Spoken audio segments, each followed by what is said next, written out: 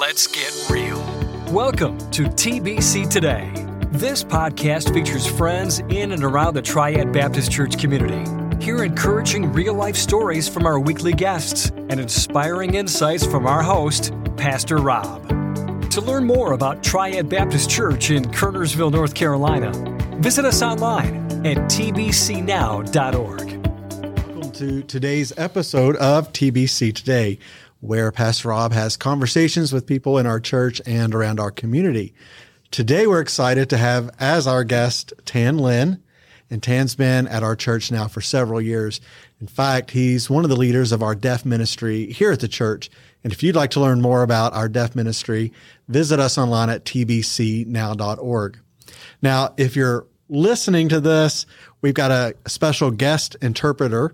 Melissa Hagler is our ASL interpreter, and we're grateful to have her here with us today. And if you're watching this on YouTube, of course, you'll get to see all four faces this time. So Pastor Rob's going to have a little conversation with Tan and just see how the Lord has used his life and where the Lord has brought him from.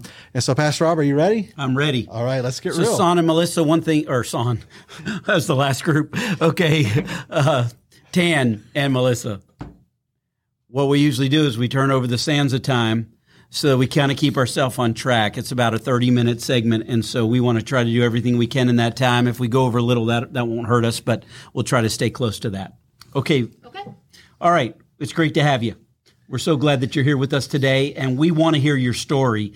And so we're just going to kind of let you start talking about your early years, your birth, and some of the significant things that happened to you. We've done an article on you at the church, but we would like to really put this out on the podcast because it's absolutely amazing story of God's grace on your life. So we're just going to turn it over to you for a while and start talking. Okay. So is there anything specific you want to ask me? Where'd you grow up? Start with the beginning. Where did you grow up? Hi, my name is Tan Lin, and I am deaf. I really started out hearing, and I grew up in Vietnam. I don't really remember where I was born. They don't have anything specific, like where, like group or anything. So I was in a crib and look around. That's kind of like my earliest memory. So when I was about a teenager age, from 2 to 3, what had happened was... So a nurse had brought me into an area, and so when I was about 2 years old, I was standing in the crib looking out. And I stayed in that area until early teenage years, and then I moved into a different area because of, walking, cribs, had a big table area, and I would walk around. I was really young at that age. That's the youngest I remember was 2, 3, but specifically nothing. People would take food, drink, and man, I was really getting hungry, and I was pretty starving. So I went to go get some food out of a bowl. So during this time, it was the Vietnam War, and there was a lot of things going on around us. But I remember one girl came into the room, and I was toddling along with her, and she's like, go away, go away. And there were bars, so I was trying to get through the area, and I was just trying to run away. And I went into this big jungle area. I was trying to hide, and it was a long, long run for me. So I decided to go and try and hide in different areas within the jungle. I felt like I felt like I was going to die. And there were lots of soldiers and dead bodies around me.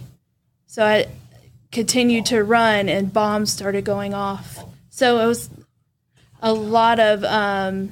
So there were a lot of soldiers going around trying to kill each other. And one of the soldiers picked me up and ran with me out of that area. Finally, when we got out, I could see all the different trees and everything. And there were so many different soldiers. And I'm really thankful for that soldier because he saved my life. And when he put me down, I just passed out. I was so exhausted. And when I woke up, all I could see was white with a big red cross, and there was all these beds laying around me. So at that time, I was hearing up until that moment, but when the bombs went off, I started to lose my hearing, and then I got sick, and that's how I became fully deaf.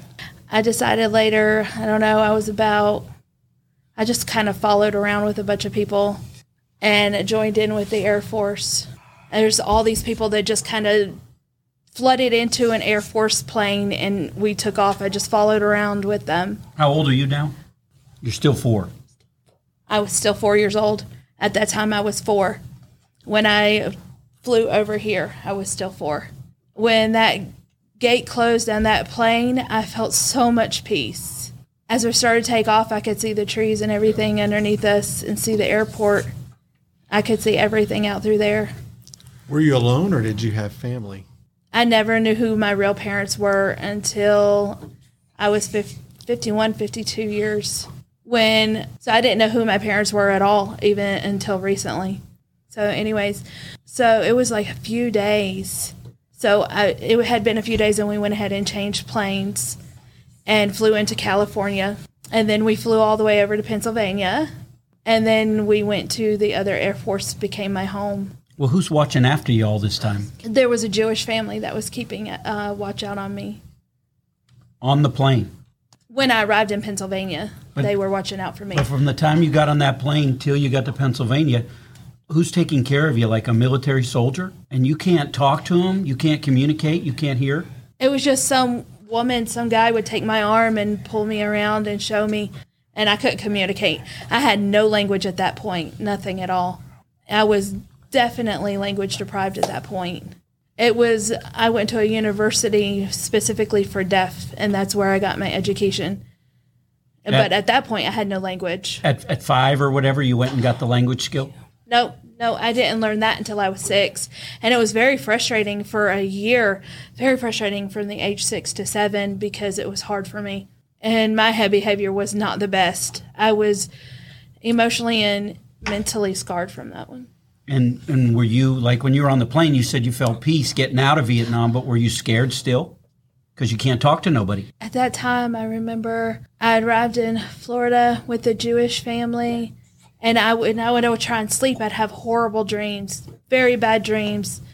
I would go and get into my foster parents' bed, and they would take me back to my bed over and over again. I would try and hide in several different places throughout the house because I was so scarred from everything that had happened.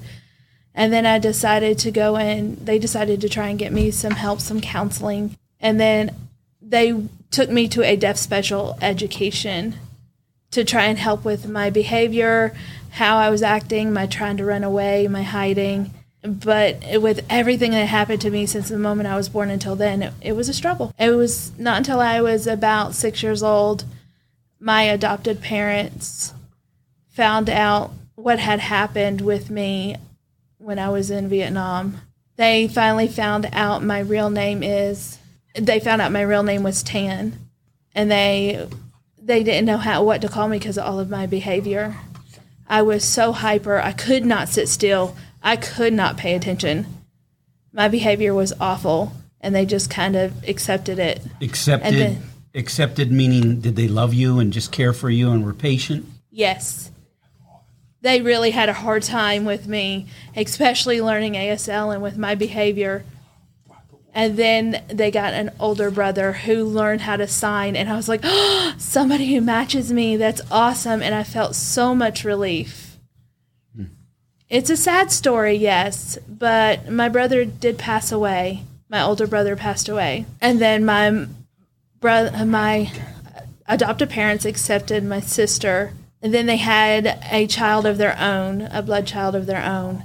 That's really, I felt like I was alone because I was deaf and didn't have very many people to talk to. So the foster family adopted you, and that's who became your family all through until now? Till you grew up? Yeah, they foster parents went ahead and adopted me, and they were my parents until I graduated high school. That's incredible, isn't it? What happened to your parents? Are they still living, or my real parents or my foster parents? Your foster parents. That is an interesting story. So about a year ago, no, I'm sorry, it was in 1990s when I graduated high school. I went to college for 1 year. I decided to go and visit my foster parents' home to see my mom and dad and my Jewish family. I went back to our old house where they were living. Now remember, that's my foster home. They had, during that time, they had moved and decided to move to another, they moved to a different city. So my foster parents were Jewish, and their daughter seen me and asked if that was me. And I said, hang on, I got some pictures I want to show you. And they showed me some pictures that they had found in the house, people who had moved in. Okay, so my foster parents had moved away out of that house, but people who had moved into the house found some photos and were showing me pictures of me and my foster family that they had found in the home when I came back to visit during college. So they actually asked me to go visit their Jewish church. So I was like, no, I don't think that's something that I want to do. So I started reading the Bible and writing in it. And they asked if I believe in Jesus Christ when I started reading about the Bible. And after a while I did go with them, and I had the little hat, put it on. And they had asked me if I wanted to go visit their Jewish church. I was like, no. I do definitely find it interesting, but I cannot read that Jewish language at all. So after a few days, I actually went back home. I went back to my home in New York and stayed. And my foster parents had definitely accepted me, and they had moved into their own home in a different location. But I am truly thankful for my foster parents. How old was you when you moved to New York? I was 18. 18. I was 18. And I lived there for a very long time. Wow. And it was definitely a challenge doing all the learning and things I needed to. And I was learning quite a bit of sign, and I do English sign language, and they were different. I was doing a lot of English signing with my foster family, but when I moved to New York, I started learning ASL, and that seriously helped my learning and education with learning the ASL part of the language. Wow. So tell us a little bit about how you came to know the Lord and your relationship, how that grew and developed with God, your relationship with God. So my wife and I had went to a harvest camp in Tennessee, I believe it was. Remember, understand this is an independent Baptist church that we were going to. My wife was just bawling and crying, and she had accepted the Lord. And my father-in-law was a deacon.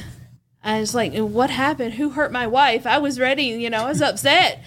Like, who hurt her? Why is she crying? And when we got into the hotel room, I was like, are you okay? And then she informs me of everything. Started thinking about it. I was like, wow, that's some positive thinking there. That was in 1991. And then we went to college for about a year, 2 years. And there was a deaf student over there who told me, he was a deaf pastor. He was cussing like crazy. Like, what? I had never heard a deaf pastor cuss. I grew up hearing pastors. So we go forward, and I realized that I needed to accept, not only in my mind, but also in my heart. And especially after I saw my wife crying. It happened in July 2005 when I accepted the Lord. And then in November of 2005, God told my wife no. I'll explain why. Hang on. I'll explain why.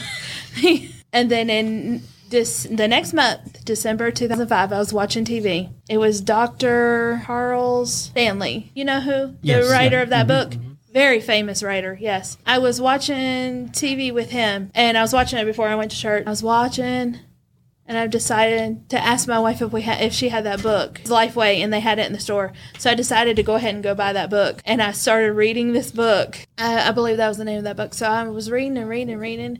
I read the entire thing. I read all of it. And then I decided to go ahead and read it again. So I asked my wife, honey, what do you see in me?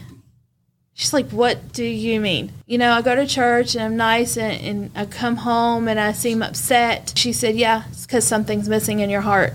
I'm like, huh? So I went back and started reading that book again. After finished the second time, I read it again a third time.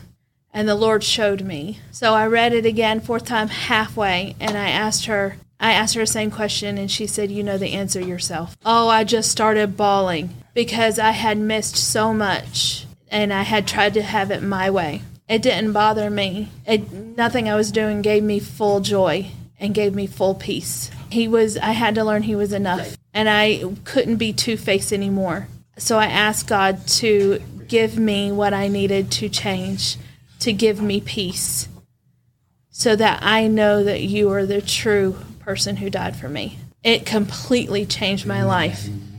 And then that next month, February, I decided to go ahead and buy another book. When your apathy is strong and you have to accept it into yourself. That was in 2006 in February. And so that's when I decided to buy the other book, When Apathy Affects. So I was reading through that, and God confronted me. You had actually preached a message to the congregation about that. I don't know if you remember. Do you remember that message? No. Yeah, I think you preached it again last Sunday. It was about apathy. We have to focus on the Lord and not focus on all the things that are going on around us. I remember that message big time. That God confronted me about this. And he told us, I'm going to move you to Winston-Salem. And I was like, why me? What do you think is in Winston-Salem? There's a pastor and pastor's wife there that will help you. You don't have to worry about all the people that are there. Those two will be able to help you. So I was like, okay. And I wrote it down and I put it in the book. And I was like, we'll see. We'll see. And so my wife came in and I said, hey, come here. Now, I wrote this down and I hid it. And I said, it's funny. God just told me. And my wife said, nope. I already know. We're going to move. And I was like, okay. My wife asked me, what's up? What'd you write on the note that you hid? So I pulled it out and I gave it to my wife, and she opened it and read it. And she said, it's best. He knows best. And I told her, we don't have the money. We don't have the money. We're trying to save for retirement and everything. And she said, no, we're going to do what God said. But remember, my wife told God no. God had already told my wife that we were going to move to Winston-Salem. And she looked at him and said, no, I'm tired. I'm sick of moving around all the time because my dad was in the military, but if you want us to move, you have to tell my husband. And then the next month, and then 2 months later in February, God called us to move. Before that, I was not ready to move.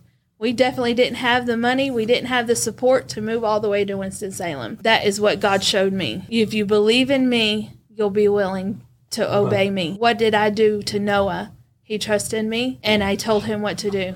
He had to be willing. He had to have the heart. And so I said, okay, we're going to go ahead. So my wife and I got ready, and we didn't know where to school, no jobs. We didn't know what we were going to do, but God provided everything. Everything just opened up blessings and the increase. And I can't explain how God planned for us to come here with our family. It was truly a big step of faith. And then I met Pastor Kent Oviatt. I could see how how pastor and his wife definitely helped us. He was the perfect pastor for me and my wife at that time at that Baptist church. He helped us to learn confidence in him, to lead us through his teaching and his preachings. I am thankful for my brother Kent. For so many years, he taught us so much in a hearing church. I really appreciate that church and that support and that connection. That's a blessing. And then you ended up coming here to Triad a few years ago, and really, literally, were a catalyst for our deaf ministry.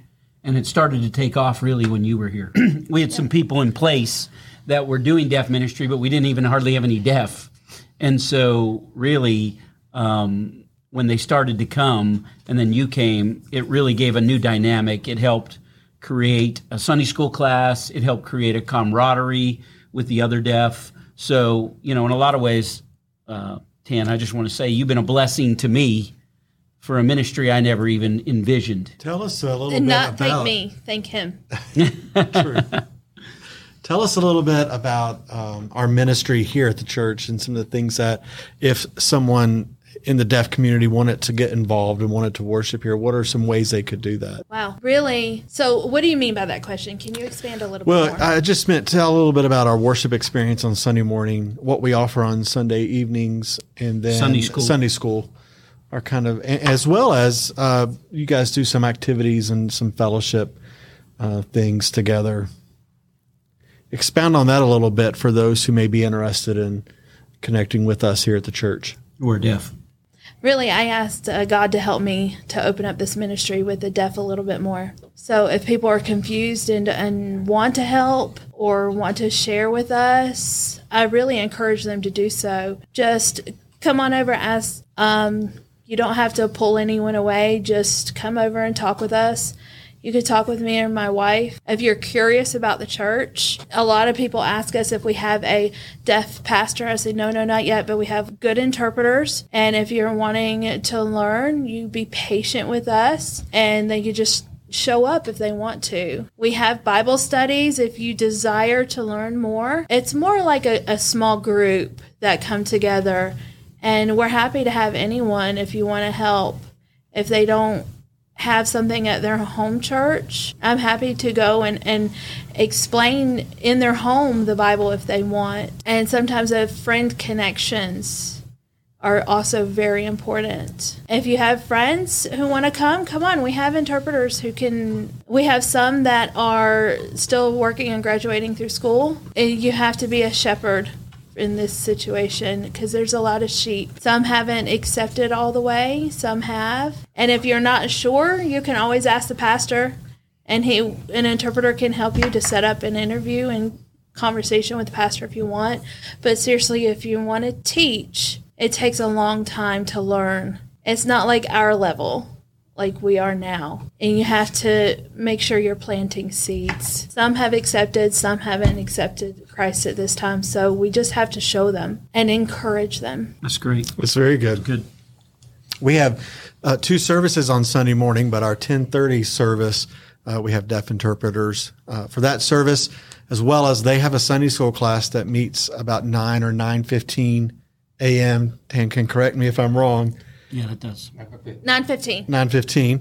And then we have a class that meets on Sunday night that's led by Tan, and that's more of teaching and education, I believe. Help me out with that. 5:30 sign language class at 5:30 p.m. on Sunday nights. Yeah, it's an ASL class. It's more of an ASL training to improve your sign language. And then we have different levels for those training classes to help improve. So in case we want to call you to improve your sign language, maybe you want to do educational or medical or something of that nature. But our goal is to do interpreter training to majorly help improve them. And then second, we have an ASL basics class where you're learning basic understanding, and so you can understand what's going on in case you want to communicate with any of our deaf members at the church and have conversations with them. So there's 2 different classes. Okay, and those are on Sunday nights. You can learn more about those on our website or reach out to Tan if you're interested. It's been really great having Tan with us today as our guest. I've known him and got to work with him in ministry over the years. And like Pastor Rob said, we're super grateful for him and for what he does here, along with the others, a lot of people on that team who help as well. So we're thankful for them. If you would like more information about that, feel free to reach out to us at our church office or on our website, and we can help get you connected with that ministry. We hope you have a great week. Thanks for joining us this week on TBC Today. We want to connect with you, so make sure to visit our website, tbcnow.org, and subscribe, rate, and review the show in iTunes, Spotify, or Amazon Music. Don't forget to share this episode with a friend, and be on the lookout for our next conversation.